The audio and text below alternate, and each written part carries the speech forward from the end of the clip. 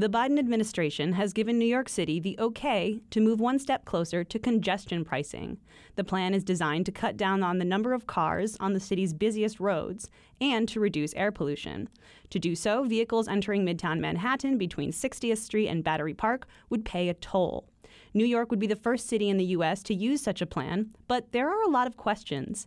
There's a federally required environmental assessment of the plan, and it's unclear how long that will take or how much drivers would have to pay. And some experts worry it won't be enough to reduce traffic in a meaningful way.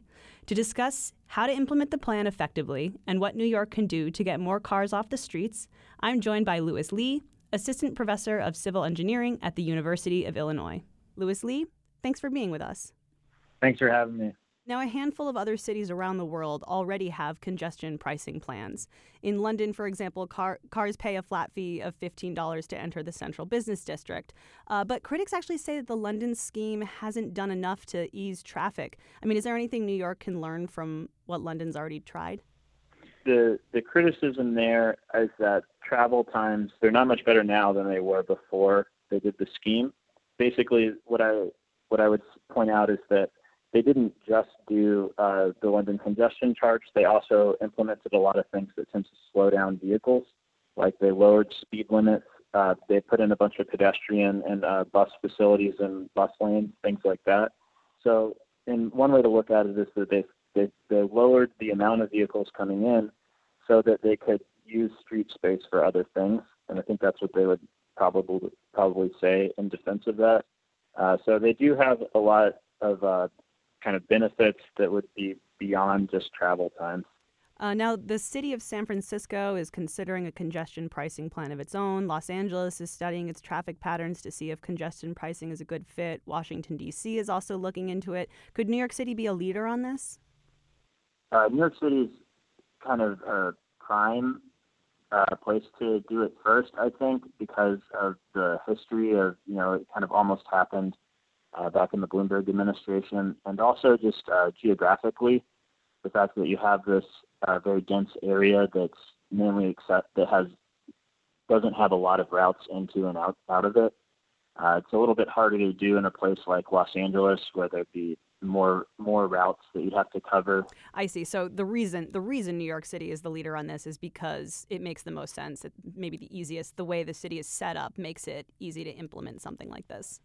Yes, the geography of the city. Like if you wanted to toll, say, downtown Houston or something, there would be a lot of entry points you'd have to cover. Other cities around the world have managed to reduce traffic without implementing congestion pricing. Paris, for example, has made streets friendlier for bikes and pedestrians. What are some of the other things that New York City could be doing to get more cars off the roads? It's not enough to just do congestion pricing and leave it at that, right? I saw recently that Paris has this new plan where they're going to get rid of 70,000 on-street parking spaces.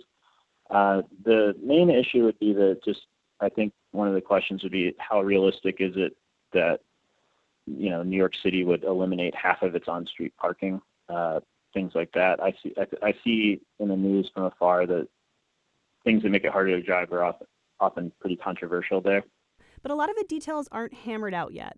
The new toll for personal cars entering Midtown might cost between $12 and $14. Trucks might pay $25. Other details are less clear. Is it bad that we don't know all these details yet?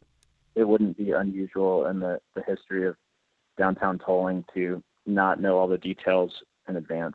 One of the most important decisions that they do need to make soon is what technologies they want to use, whether or not they're going to use like E-ZPass, or whether or not they want to use plate reading cameras, or both, or if they want to go more advanced and use something like GPS.